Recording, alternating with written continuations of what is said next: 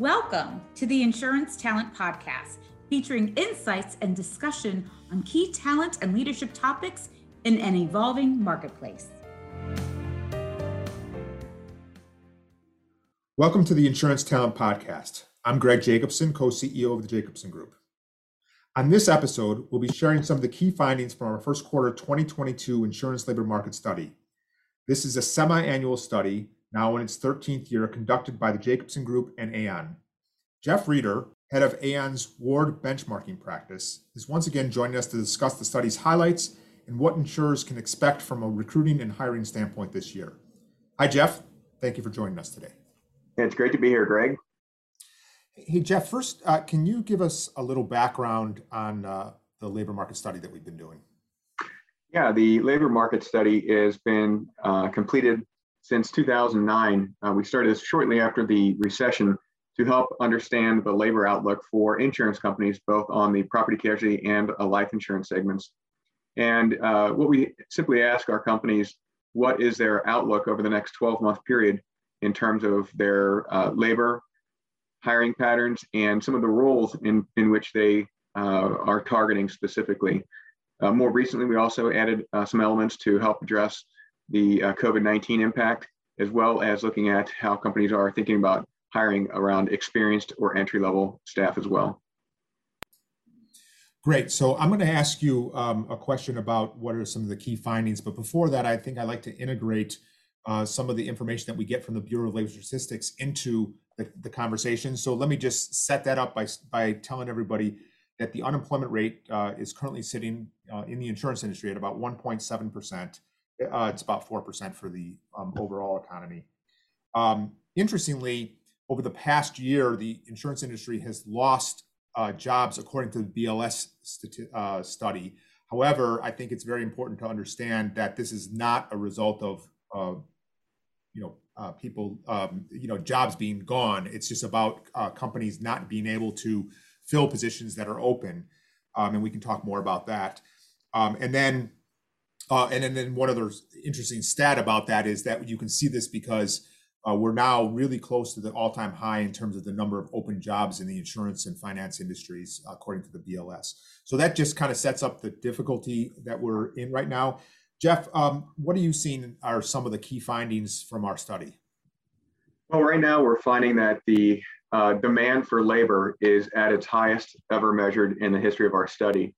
Which was very surprising to see that now nearly 80% of companies are expecting to hire in the next 12-month period.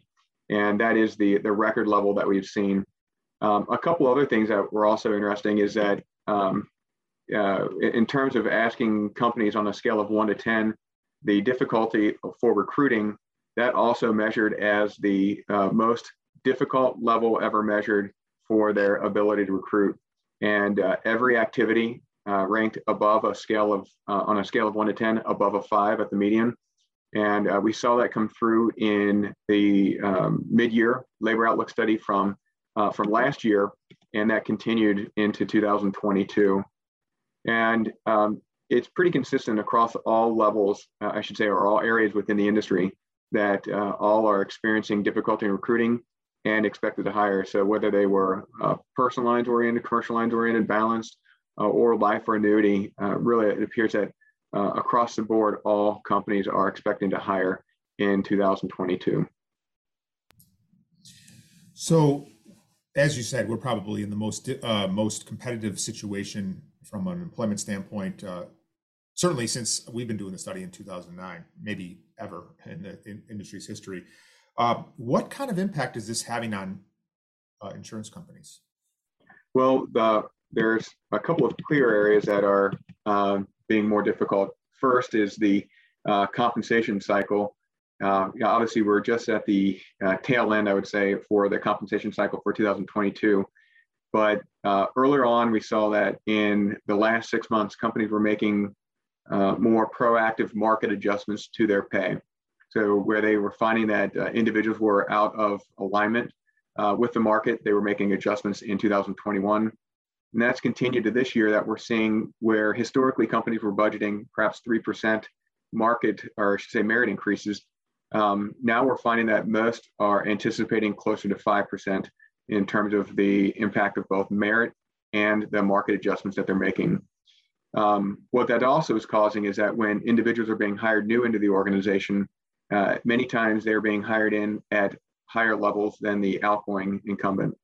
And that is also causing some pay inequity from a leveling standpoint, that companies are now adjusting pay for their current incumbents to make sure that they are at equity with the rest of the organization. The other challenges that we're seeing is that while companies are expecting to hire, they're finding it very difficult to fill those positions. So on average, most positions are taking about 30 days longer to fill compared to prior years. And the companies are not able to fully execute on their staffing plans. And we kind of saw that already coming through that even in the mid-year of 2021, many were expecting to hire, but they were not able to fill those positions as quickly as they were hoping to. And from a delivery standpoint, the challenges that it's facing is growth right now has not been difficult. Over the past year, many organizations grew, particularly on the property casualty side, by 10% or more. But now we're finding that their staff is strained, whether it's their underwriting staff, but one area that's in particular being strained is the claim staff. And this has been a 2-year impact that in the peak of the pandemic of 2020, when economic activity was at its lowest, people were not driving. We saw a sharp decline in claims frequency, and many companies took that opportunity to not hire. And with natural attrition, that claim staff in particular was at its perhaps lowest level. Now that we've seen a rebound in certainly driving activity, but we were not, the last, we'll say 4 or 5 months, there was elevated catastrophe activity, whether it was wildfires. We certainly had the derecho and the tornadoes that came through in December. That really put to front the challenges companies have in claims. So as a result, we've seen that for personal lines oriented companies, claims is going to be the number one area that they're hiring for. And we also saw a very sharp increase in the recruiting difficulties that came through. So it was almost a 1-point increase on that scale of 1 to 10 for companies to hire in claims. So, and then lastly, I think the impact that we're going to see now is the recruiting classes. So, Greg, we've been around long enough. You've been around a little bit longer than me. But if we look at the kind of late 90s, many of the companies were having those classes that they brought in recruiting, 30, 40 underwriters, claims adjusters, et cetera, hiring right out of college and bringing those classes. Those were abandoned for the large part of the early 2000s and even really the last decade. And what that is causing is a major gap in talent at that mid-year. So think of those individuals that would be perhaps in their early 30s to mid 40s. There's kind of a drain of talent in that area for that mid-level career. And we're finding that companies, as they're trying to meet these staffing plans, we're starting to see more of a focus of bringing in those class hiring as well. Let me ask you this. What kind of impact is this talent shortage, this really difficult recruiting time having on companies? I mean, one of the interesting things is that our study also asks the question about whether companies expect to grow. And in excess of 80% of the companies that responded said they expect to grow in the next 12 months. Will those companies be able to hit their goals if they don't have the staff? I think it's going to be very difficult for them. I think I think they will be able to grow. The market is just allowing for that right now. The challenges that they're going to face is more around succession planning within the organization, I think, in part. But for commercial lines oriented companies right now, we've seen a heavy emphasis on expanding their product footprint. So if you take kind of basic examples of expanding into geographic areas, but we're also seeing expansion into more of the E&S lines of business, as well as growth in reinsurance assumed business as well. What the and on the life side, it's a little bit different. There's been kind of a reshuffling there as companies adjusted. We saw, annuity premiums, for example, in 2020, there was a sharp decline. That rebounded very much in 2021. The outlook is perhaps positive there for 2022 as well. So as companies are thinking about kind of shifting their overall product footprint, we saw that in order to do that, they need to hire experienced staff. It's very difficult to build something like that with inexperienced individuals.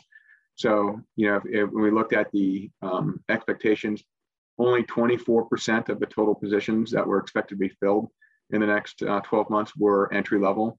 So really what it's showing is that there's going to be a high demand for that experienced staff. And, ultimately the impact of that is going to be a growth in wages, I think, across that. The other piece is that companies are going to have to be more thoughtful in their incentive plans, where in the past, incentive payments perhaps were only paid for exceeding goals. Now that target compensation has to include, a fair target incentive package as well. So let me ask you a question regarding the reasons for this the situation that we're in. You mentioned a little bit about the fact that training was down significantly, especially between 20 and 10 years ago. More recently, I think it got a little bit better, but probably obviously has not met the demand. A lot of people are always asking me, what is the reason for this shortage? I mean, is this the Great Resignation, or is this really related to the fact that the insurance industry has been historically an older industry, and there's more people retiring than there are coming into the industry? Do you have a sense? Yeah, there is. So we've done some other studies around the average age and tenure within the insurance. So insurance typically is an older workforce. On average, it's about 46 to 47 years is the average age of employee. And that has gradually increased over the last 15 years that we've seen. In part, people are working longer, so that does increase the age. But that also means that we have a higher percentage of the population that is eligible for retirement. I believe our last view was right around 12% of the average insurance workforce was over the age of 60. So it's a very high percentage of individuals. So, one of the things that also comes through is we saw at the end of 2020 and a little bit last year, but for larger companies, particularly some of the national carriers, they also they had seen this coming. Some were actually pushing for early retirement programs as they were trying to address some inefficiencies that it might have. So they offered early retirement. But I think that wave is kind of past. I think, for companies, as they're trying to perhaps be more efficient, I don't think that there's, right now, I think most companies feel that they're, to the bone in terms of their staffing models. So they're, right now it's just trying to figure out how they can adequately staff their business to serve their customer needs and growth aspirations. So let's just go back to the compensation discussion a little bit. What do you think companies are doing, given the fact, and we're seeing exactly the same thing, that many companies are hiring people in because of the demand for talent and the difficulty to recruit at higher levels than similar positions or the same positions that are already residing within an organization? What are companies doing to deal with that? Well, there's different approaches companies can take. One is making a full increase across the entire employee population and adjusting pay to get everybody up to market. That is the least common approach that's used. What we do find is that companies are looking at high performers, their high performer and high potential candidates in particular, and specifically targeting them to make sure that they are either at or above market, and certainly making sure that they're equitable with their internal candidates. So that's the most common approach, is looking at your high performers and making sure that pay is adjusted for them. One other thing too, we talked about the growth in the wages. I do see, from based on anecdotal conversations we've had with clients, that it appears companies that are in more urban areas are seeing it at greater levels than those that are based in more rural areas. And part of that is for companies that are perhaps located an hour or more outside of a major urban area, they tend to be one of the most preferred job opportunities within their local communities. So they're not feeling quite the pressure that other organizations are seeing. That could change over time as companies become more and more remote. That could mean that those even remote employees that are not in an urban area could be target candidates for other companies that are trying to grow geographically.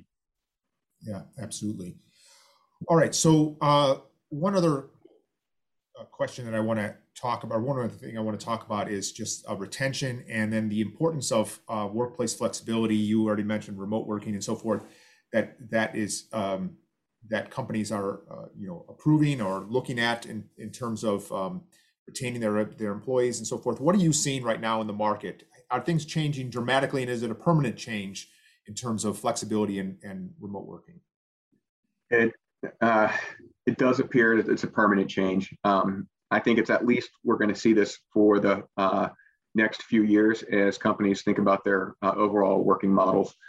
But from our other studies, it appears about 85% of organizations are expected to be in some type of hybrid working environment. So really only about 1 out of 10 or so are expected to go back to the office in a traditional 4 to 5 day work week environment. But the working model is changing a bit in terms of the physical footprint. So even if a company is in a hybrid working model, they're still going to need the office space for those employees that will be there in that, whether it's a 2 or 3 day a week. So we're seeing some shift that companies are alternating where they'll have shared space where teams will be in for Monday, Tuesday, and a different team's in there for Wednesday, Thursday. So that could allow for some cost savings around that footprint there.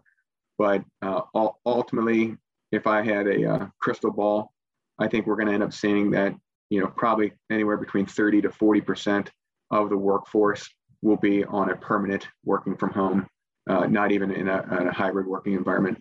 And part of the reason for that was for many positions like a claims area, those were oftentimes already distributed, away from the home office environment. The same was true for underwriting or loss control activities. But I had a recent conversation with the CFO who had responsibility for their collections unit, and his comment was, "I really don't need these collections individuals to be in the office. They're going to be making those calls, trying to collect on payments wherever they are, and perhaps we don't need them to be in the office for more than maybe once or twice a month." So I think you're seeing that thought process being applied to every activity. Yeah, I agree. I think long-term, my view is that a third of the industry is going to be fully remote, a third will be hybrid, and a third will go back to the office 100%. But the interesting thing about that is that employees are going to have an opportunity to choose what environment they want to work in. And I think that's going to have an impact. I think anecdotally, I can tell you that the first question when we call a potential candidate on a job, the first question that they ask is, where's the job located, or is it, or can I work from home, and so forth. And I will tell you, there is nothing that's more difficult than getting people to relocate for jobs these days. It almost is, an impossible task. So. Yeah, I think we've heard many comments from our clients echoing the same. Thank you so much for joining us, Jeff. That is tremendous insight, and I appreciate you sharing information beyond what is generally available in our study, but really insights on what's happening as a result of this really unique time. Thank you, Jeff. All right, you're welcome. Good to see you.